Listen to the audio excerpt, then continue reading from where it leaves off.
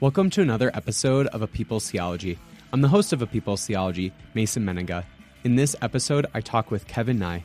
Kevin is an advocate for people experiencing homelessness and the author of the recent book, Grace Can Lead Us Home, a Christian call to end homelessness. Also musically featured throughout this episode is Tiger Wine. Tiger Wine is a rock band from Colorado. You can get connected with Kevin and Tiger Wine and their work in the links in the episode description. I also want to personally invite you to Theology Beer Camp this October 12th through the 15th, 2022 in Chapel Hill, North Carolina. Theology Beer Camp is a time for you to meet some of your favorite theology podcasters, sip on your favorite beverages, and nerd out. You'll meet people like Pete Enns, Dr. Robin Henderson Espinoza, Trip Fuller, and even me. And if you register with the link in the episode description and use the promo code APT, you can receive $50 off your ticket. Theology Beer Camp. Come thirsty, get nerdy. I hope to see you there.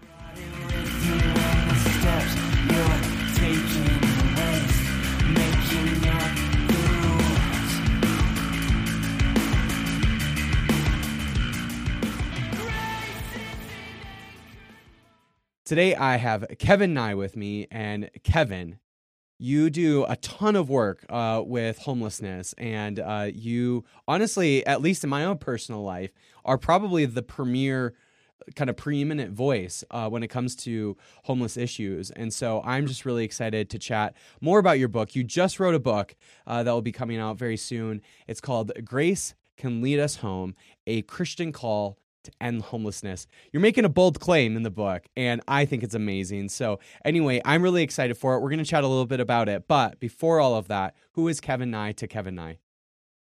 Oh, man. Gosh, I'm a lot of things. Yeah, I'm a writer, which is why I'm here. I'm also sort of separate but overlapping with that. You know, I'm a professional in the homelessness services field, right? Like, I'm not writing about it from a place of academia. Like, it's the work that I do. Right. I love movies. I'm sitting in front of a wall of Spider-Man comics. I was just about to say, you have to say something about being a Spider-Man fan, because clearly that's an important part of your life. Yeah, I'm a huge Spider-Man fan, and like, you should know that I just moved, and there's so many boxes that I haven't unpacked, but I did take the time to hang all of these Spider-Man comics on the wall. So if that tells you anything. I'll just say, when I was substitute teaching in Minneapolis, and I would substitute from kindergarten all the way to 12th grade, and I would walk into a classroom and there'd be a bunch of kids there, and it didn't matter if they've seen me before or not. Every single kid would go, "Mr. Spider-Man, that's what we're calling you now." I don't know where they got it. I used to have more black rimmed glasses, and so I don't know if I kind of had the Peter Parker look. I think a lot of these kids grew up more with the Andrew Garfield series of Spider-Mans. I grew up with the Tobey, is it Maguire guy? Maguire, yeah. And so anyway, I guess I've been told I look like both of them. And just for whatever reason, it must have been in the air in Minneapolis, but the kids just thought I was Mr. Spider-Man. Wow, that's awesome. Well, that makes sense why I'm so drawn to your tweets then. I guess so. I don't think I feel ever any spidey senses, but who knows? Maybe someday. Maybe I'll get bit by a spider, and before you know it, I'm a little public vigilante. If Minneapolis needs anything, it's vigilantes. That's right. That's right. All right, so let's talk about the book. Again, you recently wrote it, so it's all very fresh. This is your first book, right? Yes. So with this being your first book, I can imagine there's lots of things that you learn about yourself. So what is something that you learned about yourself as you wrote the book where you're like, wow, didn't know that about myself before? Maybe there was some sort of wow, I didn't know I was that type of writer. Or maybe you were I didn't realize in order for me to do something in the world, I have to do it this way. Anyway, anything that you learned about yourself as you wrote your very first book? Interesting. Yeah, I will say my thinking about the issue and of homelessness and how I was writing about it definitely changed while I was writing about it. For one, I've always tried to commit to something I learned in a preaching course, which was never make yourself the hero of your own story, which I think more preachers need to learn that. But and in the book I tell stories which mostly they're not about me, they're about other people, but I have a role in the story. And sometimes the thing I do in the story is a good thing, right? Like I help a Right. person, right? But learning I would to, hope that if you work yeah, with people experiencing homelessness, most of the time your role in the story is helping and not actually yes, hurting. right, exactly.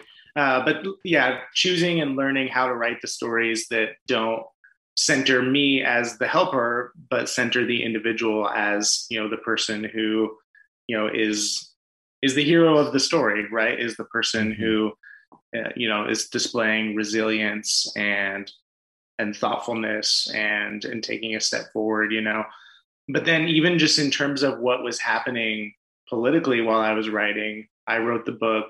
I started writing the book in 2019, 2020. Okay. And, then COVID happens, which in some ways enabled me to write the book because there was less other things to do. But at the time, Los Angeles really started cracking down on how they were addressing homelessness and Mm-hmm. starting to Mm-hmm. give up on a lot of best practices and lean more into criminalization than they ever had. And I think seeing that happen firsthand really changed it. It added a chapter to my book, or took Mm. an idea that was kind of going to be a small thing and turned it into a whole chapter of its own, really on community, and not just how unhoused people form community and how Mm-hmm. crucial communities are, but also the ways that, the way we police and enforce and make laws really sabotage communities Mm-hmm. of unhoused Mm-hmm. people in ways that are detrimental to them, obviously, but also just to our communities at large.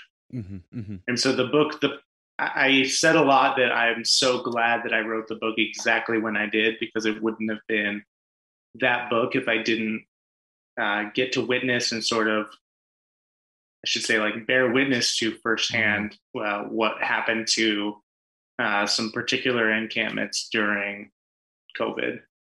The book is a beautiful mix of obviously your own personal memoir, but also theology, and you're kind of going back and forth between the two a lot. What did you learn, maybe theologically or maybe about homelessness as you wrote the book that you didn't know before? Was there anything that came up either in the research or as you kind of were going back in some of these personal stories of, wow, I didn't realize that that was a thing, or maybe I didn't know that about Christianity, or that about Jesus, or that about theology, or that about homelessness? Anything that came up in that process that you just didn't know before? Yeah, I'm struggling to think of any specific example, because when I am in the work again, I like I said earlier, I'm not coming at this from an academic standpoint, but Mm-hmm. there's a lot of things that I sort of knew by experiencing it and by seeing them, over and over again in people's stories. And when I went to sort of tell those stories, I thought, well, I actually need some data to support Mm-hmm. that. I Mm-hmm. can't just say that something is true. And doing the Is there work to anything go, that came up in that data where you're like, whoa, didn't realize that? yes, definitely some stats that were, it's like it's worse than I thought, you know. Wow. And I don't have the numbers in front of me, but just when I was trying to, in one chapter, frame how much homelessness is a crisis of affordable housing, right? Mm. There's a group that has a stat for every X number of people who need affordable housing, there's this many units available, or not even available, but that just exists, whether or not they're used or unused. And it was just staggering. I remember the one that like popped off to me, and I don't know if it was in your book or not, but that something along the lines, and I think the numbers are a little mixed on this, but somewhere around 50% of homeless youth are LGBTQ. Mm, Like yeah. a huge disproportionate amount. And Yes. that was one that was like, holy cow, I Mm, didn't realize that. And that was something I learned about years ago. But when talking around some of the data around homelessness, that was one that really popped out to me. yeah. And that was especially visible to me in Los Angeles, because Mm, I often mm-hmm. say that, if you're living in the Midwest and you're a teenager and you come out to your parents and they kick you out, where are you going to go? You're going to imagine yourself in the city you see in the movies that's tolerant and has pride parades, and I think I say this in the book that Los Angeles may be a safer place to be queer, but it's not a good place to be poor. And so we do see it. A lot of our youth homelessness is probably more than 50%, probably closer to like 3/4. Wow. So one of the things that I think we should like maybe just kind of preface with this interview, and it's already kind of happened a couple times I've noticed, and I'm sure will continue to happen throughout this episode, but like how we talk about the people who are homeless. Like, and that was actually one thing when I wrote my endorsement for the book. I wanted to make sure, like, am I talking about this in a way that's humane and just? And so, I hear a lot of times now we should use the term of people experiencing homelessness. I've heard, clearly there, there's the term that has been used for a long time of homeless people. You've even used unhoused people, I've heard mentioned before. So I'm just curious, like, what is kind of the term we should be using and why? Just out of curiosity, and this happened after I wrote the endorsement, but I saw some thread on Twitter that went semi-viral that was basically this person that also works with people experiencing homelessness and how he thinks that term actually is this like sort of neoliberal response. And so anyway, I'm just like, it seems kind of confusing sometimes where it's like, sometimes you have people that like are with their best intentions are still like, actually, that's not the best term. And sometimes you see people with their best intentions that are like, no, this is the better term. So anyway, it seems a little confusing, but I'm just curious, like, why do you use the terms that you use in the book? And that's mostly what I'm interested in, because I think that will really help preface like how we should be talking about this throughout the rest of the interview. Yeah, and I appreciate you framing the question that way, because people really do disagree, and they all have really good points. So I use people experiencing homelessness, and I use unhoused. You've probably heard me use both throughout this so far. For me, people experiencing homelessness does a couple things. One, it's person first language, right? You acknowledge the person before you acknowledge the situation that they're in. You also are framing it as an experience, which is a good reminder that homelessness can be temporary, that it should be temporary, that it's not a physical trait, like you might say, like a blonde person, right? I also will use unhoused, and what that does kind of rhetorically, I think that the word homeless or homeless person, we've been using that term for so long and in such negative ways that our brain receives that and just skips a whole lot of steps as to what that means. Because you can break it down and say homeless, that is a person without a home, and that means the same as unhoused.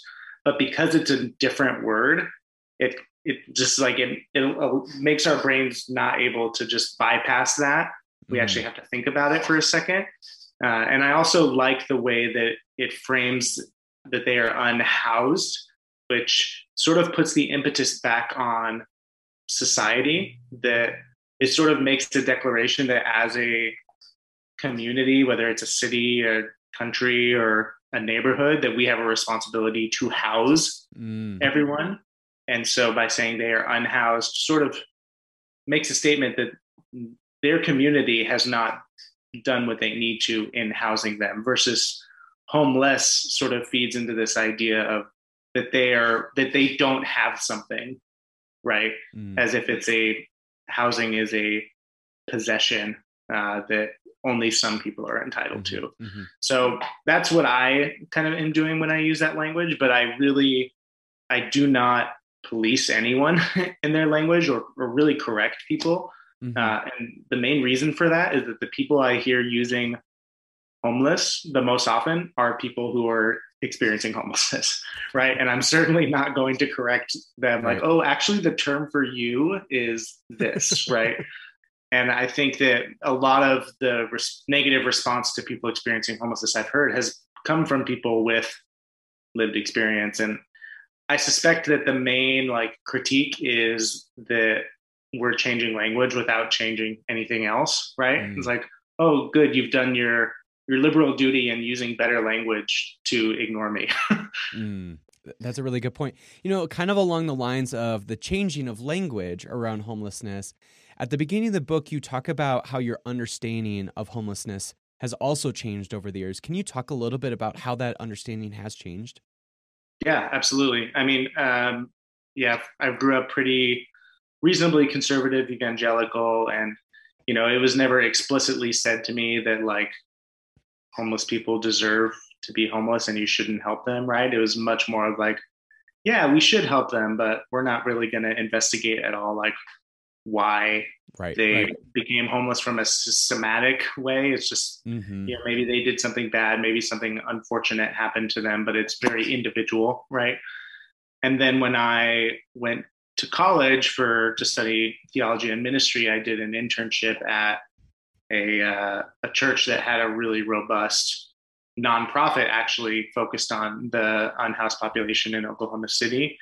And that sort of helped really bring humanity to people for me, that I started just spending time with people, and rather than framing it as like oh, I should be helping them, I found that some of the best stuff I could do with my time there was just sitting and eating meals, and then in church worshiping Mm-hmm. with people experiencing homelessness. And sort of, I couldn't have articulated at the time, but later on I would, that was sort of learning at the time to flatten the ground that we're standing on. Whereas very often in churches, but also in just service provision, in my field, there is this very like, I am the case manager, you are the client, I am Mm-hmm. above you, you need to listen to me, and if you don't do the thing that I have decided is the thing that you need to do, then you are being difficult. Versus what works, and what I think is a more humane and also a more like theologically responsible thing to do, which is like, Right. we're on the same plane here, and we partner together for your flourishing, and but also the community's flourishing. At the beginning of the book, you lay out this very bold theological claim that each person experiencing homelessness is Christ. Super bold. So, how is each person experiencing homelessness Christ? Yeah. So yeah, I kind of get that from exegeting, the very famous texts where, Jesus says, whatever you've done to the least of these, you've done to me. And again, coming back to that same point I was just making, like that's where I really get that idea from. We read that text and we think, oh, we should help poor people, we should help unhoused people, right? Mm-hmm. But if you were to take seriously that, the unhoused man on the street corner is Jesus, and you were approaching that person with that understanding, you wouldn't show up with like a game plan, like, all right, here, Jesus, you need to get your ID, and then you're going to get a job, and then you're going to go to the shelter. Like, we would enter into a relationship, right? We would spend a lot Mm. more time listening than talking. And so, yeah, I mean, I think it's Jesus who makes that claim, right? Not just that each unhoused person is Jesus, but also that every unhoused person is Jesus. And that's sort of where I remind us to, obviously we need to enter into relationships with individuals, but we also need to look at the systems. Like, Mm-hmm. if we Mm-hmm. believe that every single person experiencing homelessness was Jesus, we might start to ask questions like, why are there so many Jesuses out on the street? Right. like, Right. like what is up with that? Yeah, that totally makes sense. Well, that segues into my next question really well. You talk about, and this was just like, this is something I've heard before, but just to like hear it reinforced was just, it's so unbelievably hard to like swallow. But you talk about how we are already spending billions of dollars to manage homelessness, when that same amount, and this is what just blows my mind, when that same amount of money, that billions of dollars, could be simply spent to end it. Yeah. That's what's just like, we are already spending more money to manage homelessness than how much it would cost to just simply end it. So there seems to be a reason why homelessness is being managed rather than being ended. And I'm really curious. It seems like it's got to be capitalism, right? Like it really seems like the only way you could reasonably make, or the only reason why you would want to just simply manage homelessness rather than end it is because you want to uphold capitalism. Anyway, I'm just curious your thoughts around that. Yeah, absolutely. I mean, I think, I could run wild with my kind of larger, political ideologies and all that, but I think it's certainly, you cannot argue anything less than the fact that capitalism has run rampant on housing and turned housing into a commodity, which it just should not be. Like, even if you wanted to defend capitalism, you can't. And it's the same thing with healthcare, right? Like, healthcare and housing are two things that just should not be products. They should not be commodified.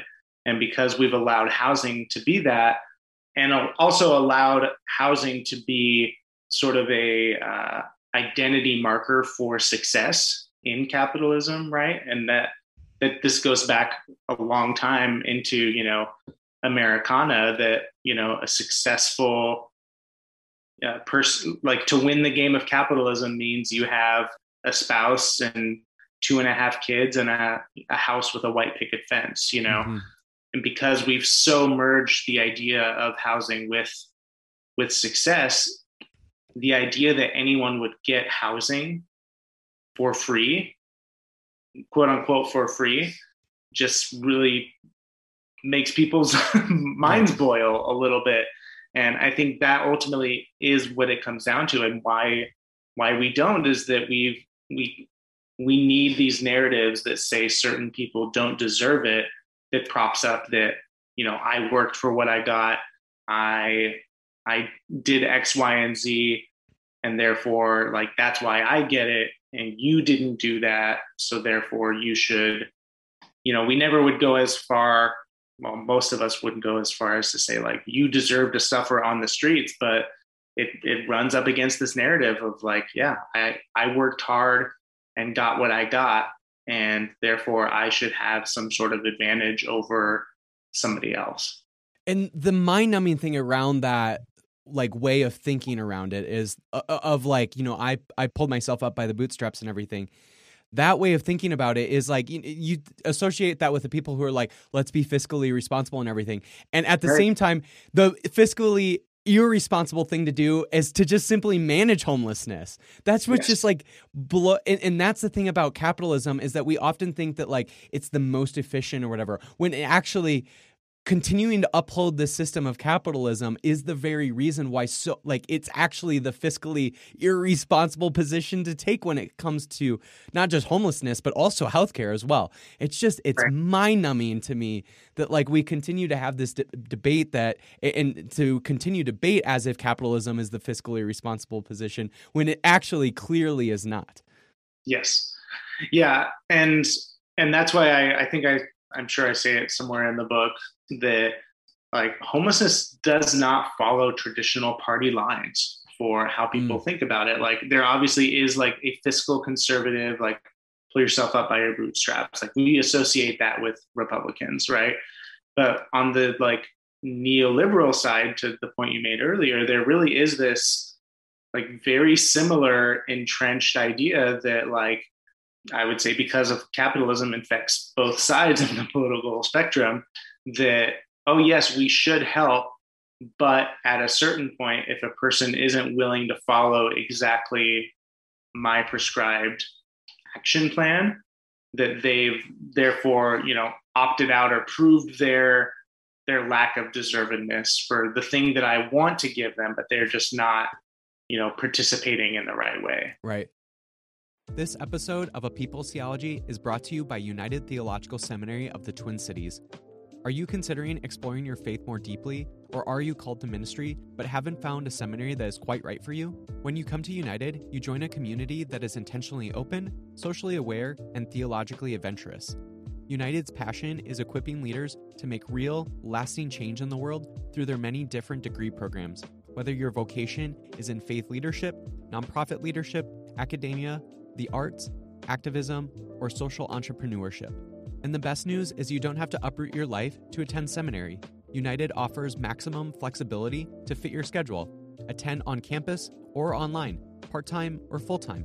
Their leading distance learning technology allows students to be active in the classroom and engaged with the United community. Want to learn more? Visit unitedseminary.edu/a people's theology or click the link in the episode description and receive a $1,000 scholarship when you apply and are admitted. United Theological Seminary of the Twin Cities, training leaders to dismantle systems of oppression, care for the spiritual needs of a multi-faith world, and push the boundaries of theology. The other thing that just numbs my mind when it comes to specifically homelessness in the U.S. and how especially conservatives and certainly you just mentioned before neoliberals respond to it is that there's no real world examples of homelessness being ended. It's only managed. When actually it's you laid it out, there are so many countries already that have essentially ended homelessness in their country. And these are countries that are also very similar in terms of size, that are similar to the US. And that's what just also numbs my mind is that we have so many examples to take and actually start to implement some of these same policies that they've enacted to end homelessness. And yet we still continue to think that spending way more money to just simply manage it is the better option. Yeah. Can you talk a little bit about some of those examples? I think you mentioned Finland, and there's some other countries in Europe that have done that. Yeah, I mean, I'll point even more locally because there's also just this idea that I've heard from many people that that works over there for other reasons. It wouldn't work here. But what actually we have seen is there are towns, there are cities who have done it here, and in even a city like Houston, they did not end homelessness, which is in Texas, by the way. I hope everybody remembers that Houston is in Texas and has done this. It is in Texas, but what some cities like Houston have done was apply these evidence-based practices to subsets of the homeless population. So whether it's youth or veterans, they have actually brought those numbers to functional zero using best practices, and then so that it's just sort of used as a test group or a pilot program, and it works. We just have to apply it on a bigger scale, which obviously requires a big investment. And the biggest hang up to all of this is that we need that housing stock, right? And that's where a lot of cities, especially coming out of Los Angeles, was just the biggest hurdle. Is every nonprofit in Los Angeles, everyone who's committed to ending homelessness agrees with the best practices, which is housing first. But if you don't have the housing, then you can't do housing first. And that's where Los Angeles gets stuck, and where I fear the rest of the country is going to continue to get stuck as we continue to allow our housing stock to be commodified and bought up largely by not ma and pa landlord, but by large corporation and even often overseas corporations. We're allowing all of our housing stock to be bought up and then sold back to us at an exorbitant rate. There was a interesting video I watched, and I don't think of this as the best solution to ending homelessness, but I do think it seems to be, especially when it comes to actually the building of the housing itself, this seems to be one of the better solutions. But there was this company I saw, and I think they're based out of the West Coast, but they're essentially trying to reimagine the actual construction of housing in America. They talked about how the idea that we take a year to build a house, which seems to I remember when I was a kid and my parents built a house, that's how long it took. It was a year. They were that's literally 100-year-old idea and has not progressed at all. And so they were let's imagine solutions to building a house that can be truncated into just a few weeks. And essentially they've created kind of these modular homes that allow just a few people, a few workers to actually build like so many homes within just a few weeks. And so it does seem like when it comes to actual like building the houses that are needed for ending homelessness, this does seem like there are things out there that like we can actually build these things very quickly, and therefore people will be able to have good quality homes. So anyway, I don't know if that's something that you've explored in your experience of kind of the housing issue and everything, but anyway, I'm just kind of curious around that. Yeah, a little bit. So I do get a little suspicious of those, and I don't know this one you were watching specifically because And I it have could be seen. one of the ones that you should be I don't know, but I just Yeah. thought it was really interesting that they are trying to reimagine the actual construction of housing rather than continuing to do the year-long housing kind of like, and that seems to make sense that like we should actually build houses differently than we did 100 years ago. Oh, definitely. And I mean, in a lot of cities, it really comes down to like things like zoning, where like Right. so much of Los Angeles, and if you get up to the Bay Area, like the amount of land that is zoned only for single family homes does not make sense with the structure of the population, right? Mm. And that prevents even a traditional construction of like a larger apartment building from existing in a place where it should. So I think that that's one area. I do think that we can think of smarter ways to build. Where I get suspicious is where groups form around like let's build tiny homes specifically for homeless people. Let's build them out of shipping crates. Let's build them like sheds. And they end up being something that none of us would feel dignified living in, Mm. but we sort of, Mm-hmm. that's where I start to get a little suspicious. Like, Right. if we're talking about building houses that like anyone would want to live in them, like, then great. Right. But if we're talking about like, let's build the bare minimum thing that we can call a house and Right. then ask unhoused people to be grateful for it, like, then we have a problem. Yeah, that makes sense. I will say at least this particular company, and again, it's still within capitalism and everything, but this particular company, like the houses that they were building, I'm like, shit, I like really actually want one of those like right now if Yeah. I could. So I will say that. But one of the things I loved about your book is in the middle of it, you actually explore the concepts of home and land. And I think like we often miss like thinking about these things, the home and land theologically and conceptually, and they do seem to be obviously very central to homelessness. So obviously home and land are central to the biblical narrative. So I'm wondering, how should we then think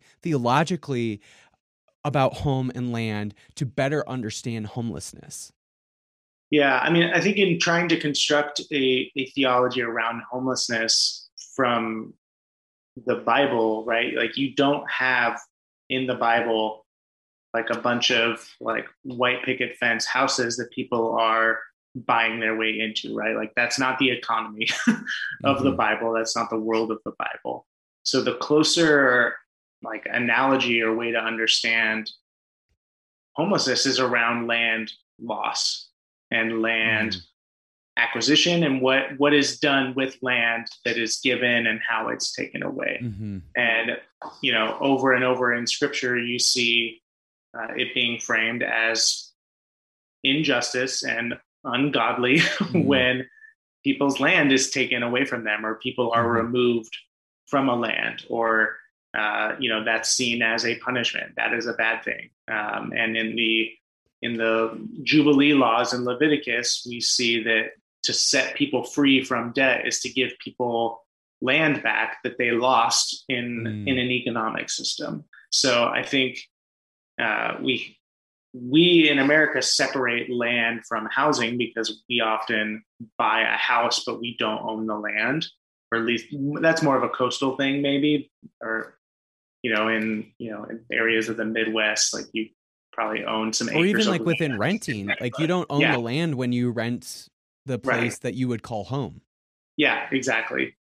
So yeah, I think that we have to really get to a theology of land to understand homelessness and just be very clear that like the earth is the Lord's and everything in it.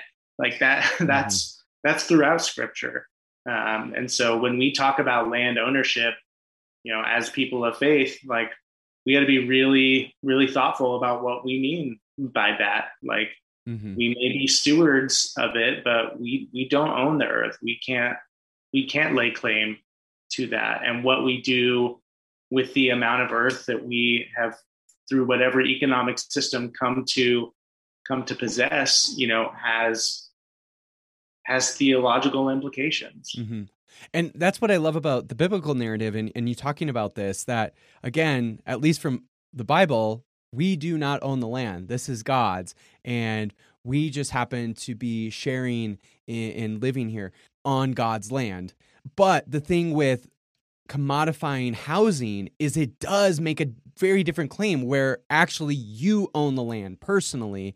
And because of that, you can commodify it and do whatever you wish with it and have as much as you want, even if that means other people aren't getting their needs met. So it varies contrary to the biblical narrative and how the Bible talks about land and home. Right. Yeah. And there just is sort of this belief that like once I have purchased a property, I am entitled to milking that for every ounce of profit it can give me. And that comes in the form of like then turning around and renting it at an exorbitant rate. Right. Or it also a lot of times looks like I deserve for this property value to increase exponentially without my doing anything. Mm-hmm. And I'm going to oppose anything that might hurt that property value, such as the building of affordable housing or the building of some sort of service for people who are experiencing homelessness in the area. Mm-hmm. That's where NIMBYism comes in, like which, if your listeners don't know, stands for Not in My Backyard, which is a group of people who often will frame themselves as supporters of ending homelessness or helping, but they want you to build whatever you're going to build somewhere else so it doesn't affect their property values. Or it's framed as like safety for their children, or kind of all these other kind of, dog whistles of right. I don't want poor people near me. Yeah, it stems from this idea that like, because and right back to this kind of capitalist mindset, because I did enough to get into this in-group, I want to reap all of the benefits of this in-group, regardless of how my doing so makes it harder and harder for anyone else to ever get in that in-group. And it's just amazing that there are so many people who call themselves Christians that are just like that. And it's like, have you literally read one line from Jesus Christ himself? Like, it's just bonkers to think that that's the way you will relate to other people in this world, when there's no way you could ever conceivably twist Jesus's words to think that that's exactly what he would say too. It's just unbelievable. Yeah. It's just, I feel like America and capitalism have done such a number on our imaginations that anything that we do to make money is somehow separate from our ethics and morals, except for like the few things that are like very obvious. Like, we don't do these things for money, but if somebody will and can pay something towards us, like we'll get it and we'll take it and we'll not ask any questions about it. Right. In the middle of the book, you talk about the solidarity and mutual aid that often emerges among communities experiencing homelessness. What can house people learn? I don't know if that's the appropriate term, but what can house people learn from the solidarity and mutuality between those people and communities experiencing homelessness? Because I find that really fascinating, that there is so much that we can learn from that. Yeah, it's a fine line I walk in the book, because I don't want to glamorize the experience of homelessness, right? I don't want to overlook all of the harsh realities and the way that homelessness, I say in the book, is literally a death sentence in terms of how it affects your overall health. However, and we see this throughout marginalized groups throughout history, right? That what develops in situations of unimaginable circumstance is community resilience and community strength and culture. And so, and this goes to answer your earlier question of what I learned while I was writing the book, is that like realizing that people who are experiencing homelessness may be in touch with what we might understand as like early Christian ideas of community and solidarity and sharing resources that we've lost sight of because our housing, our access has blocked us from being able to understand them. And just the way that unhoused people depend on each other to watch each other's belongings while one of them goes to run errands or to share food or to share a cell phone charger, to know where one another are and miss people when they're missing is something that we housed people, we spend a lot of time like making ourselves not dependent on one another to the point that we isolate ourselves to the detriment of our own health and mental health. You know, I think if you've not seen it, the movie Nomadland does a really good job. Seen this. Yeah, it won Best Picture a couple of years back. Really good movie about it is about homelessness, but not street homelessness. It's about sort of people living a nomadic lifestyle in vans. Oh, interesting. And it doesn't glamorize it to the extent that you see like how dangerous and risky it is, but you come away with it like, man, these people are onto something that that the rest of us have lost sight of. And that's really what I try to highlight in that chapter, and show how like it already exists and we can come alongside it and join it and uplift it, rather than what we tend to do, which is say like, oh, no, okay, that's cool, that's cute that you did all that, but we're going to get you the help that you need and tear you away from that community, and we're going to house you like 30 miles from here and say, yay, we ended your homelessness, when actually they may be worse off because now they're isolated, they have no access to resources, and all we did was give them our version of help. Right. I remember in college, you really exploring this idea that poverty is not simply, it's part of this, but not simply just a lack of financial resources, but also the lack of community resources. And so, if you strip a person who is experiencing homelessness you move them into a housed community, but 30 miles away, they very well might lose that community, which is a valuable resource for them in their life. And like you mentioned, they just very well could be even worse off. Right.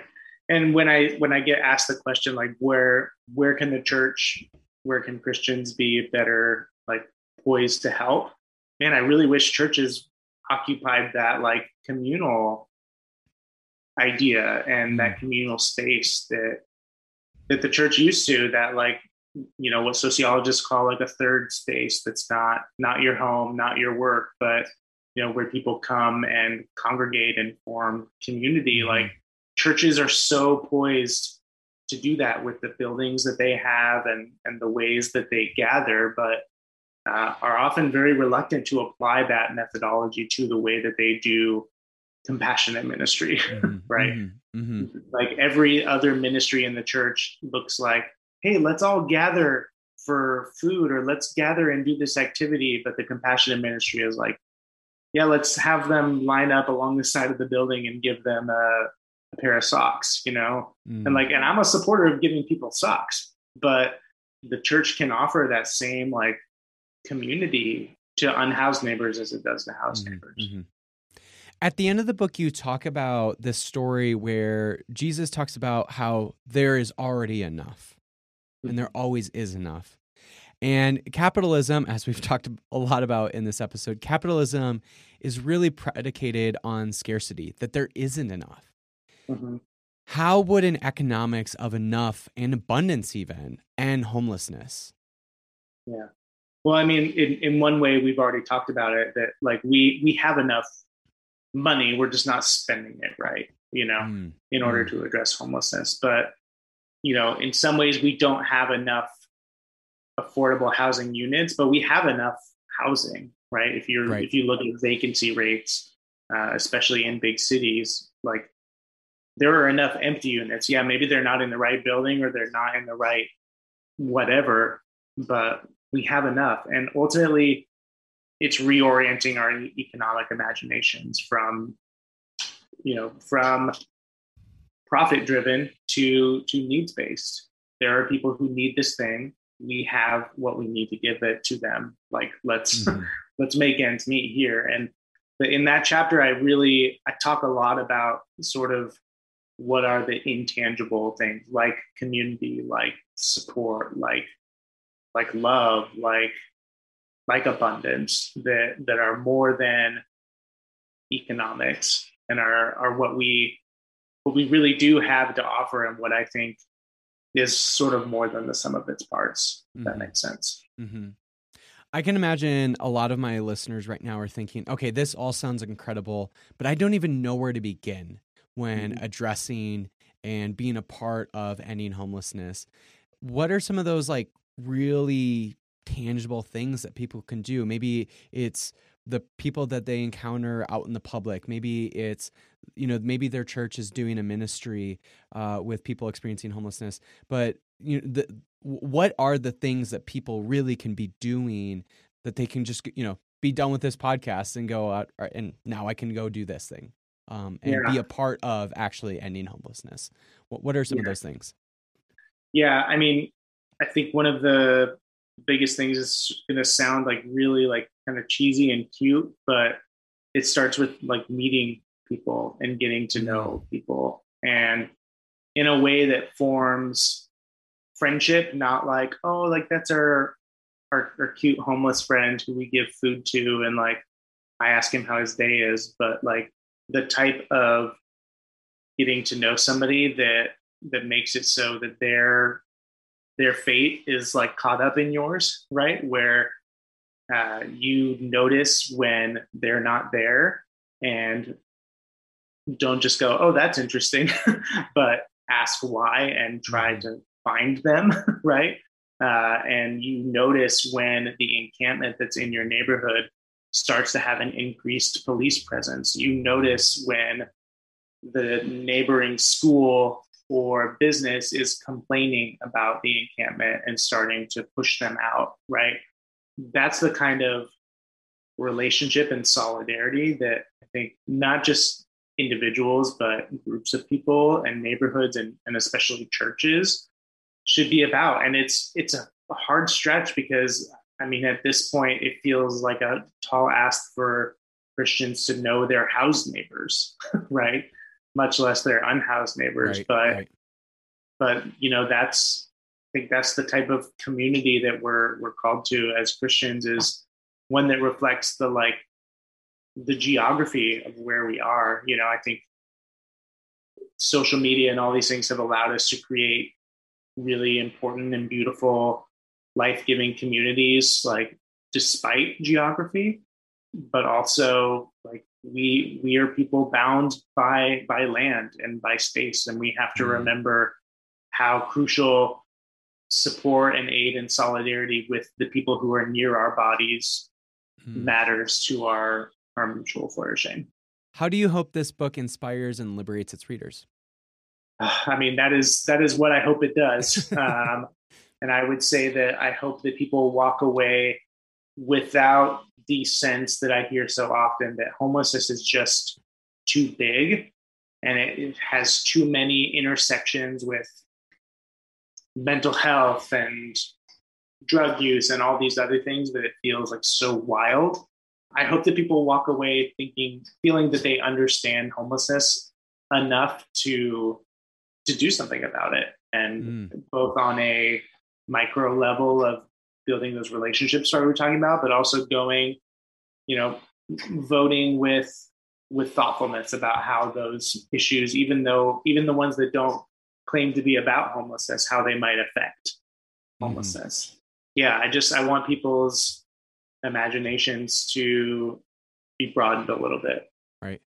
I think I kind of mention it in my endorsement for your book, but if we really truly understand Jesus as possibly the most famous person who's ever experienced homelessness, that should radically change the way then that if we claim that we love that person, then we probably should truly love the person experiencing homelessness that's right down our street, right?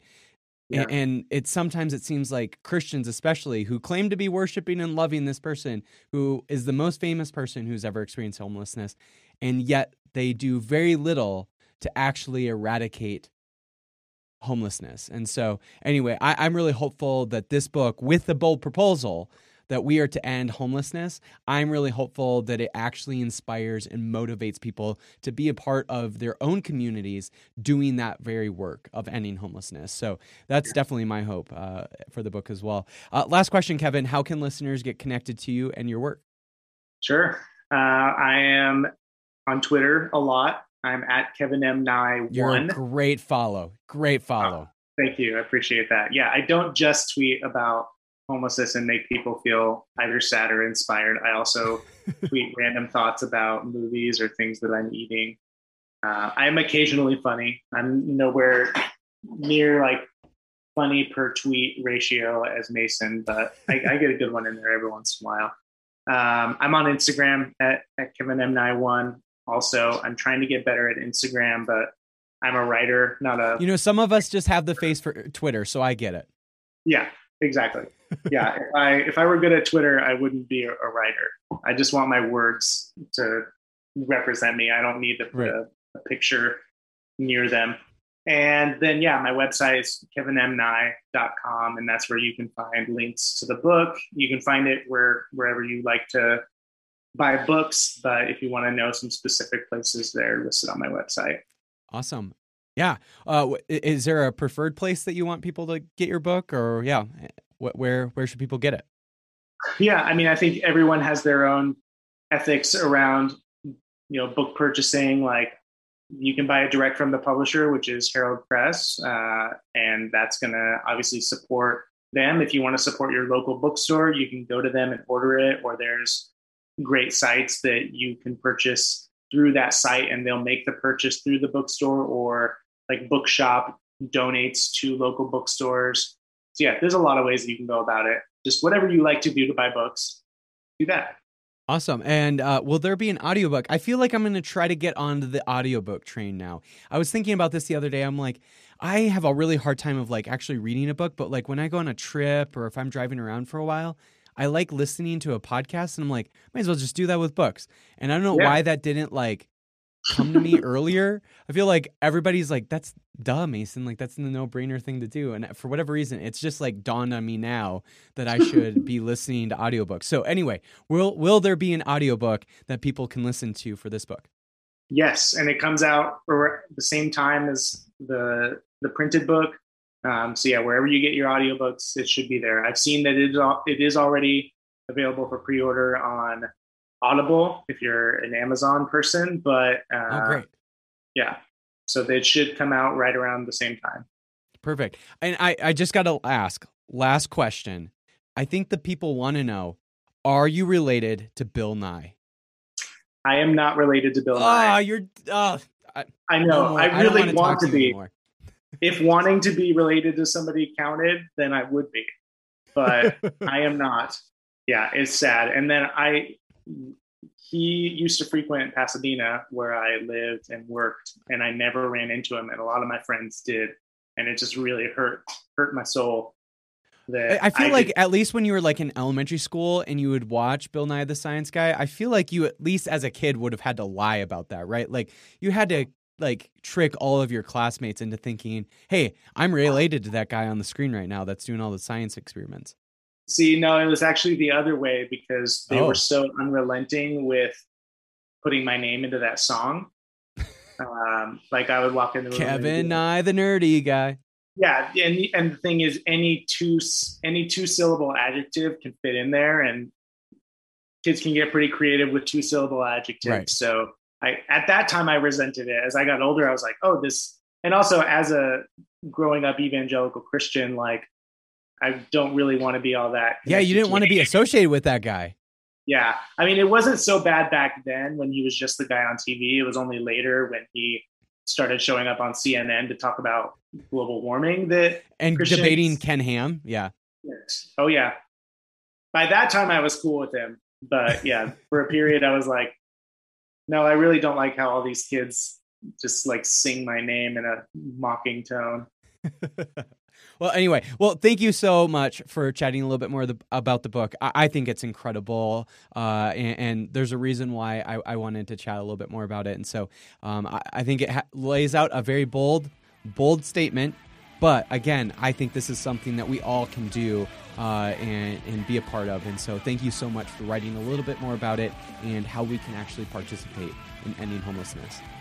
Yeah, thanks, Nathan.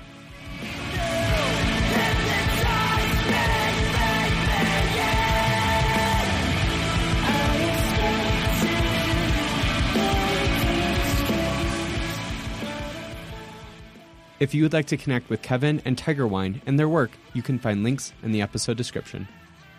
Thank you again for listening to another episode of A People's Theology. If you liked what you heard, please give the podcast a 5-star rating and review. Also, please support the podcast at my Patreon at patreon.com/Mason Menega. And remember, friends, go and be the theology to the world that inspires and liberates.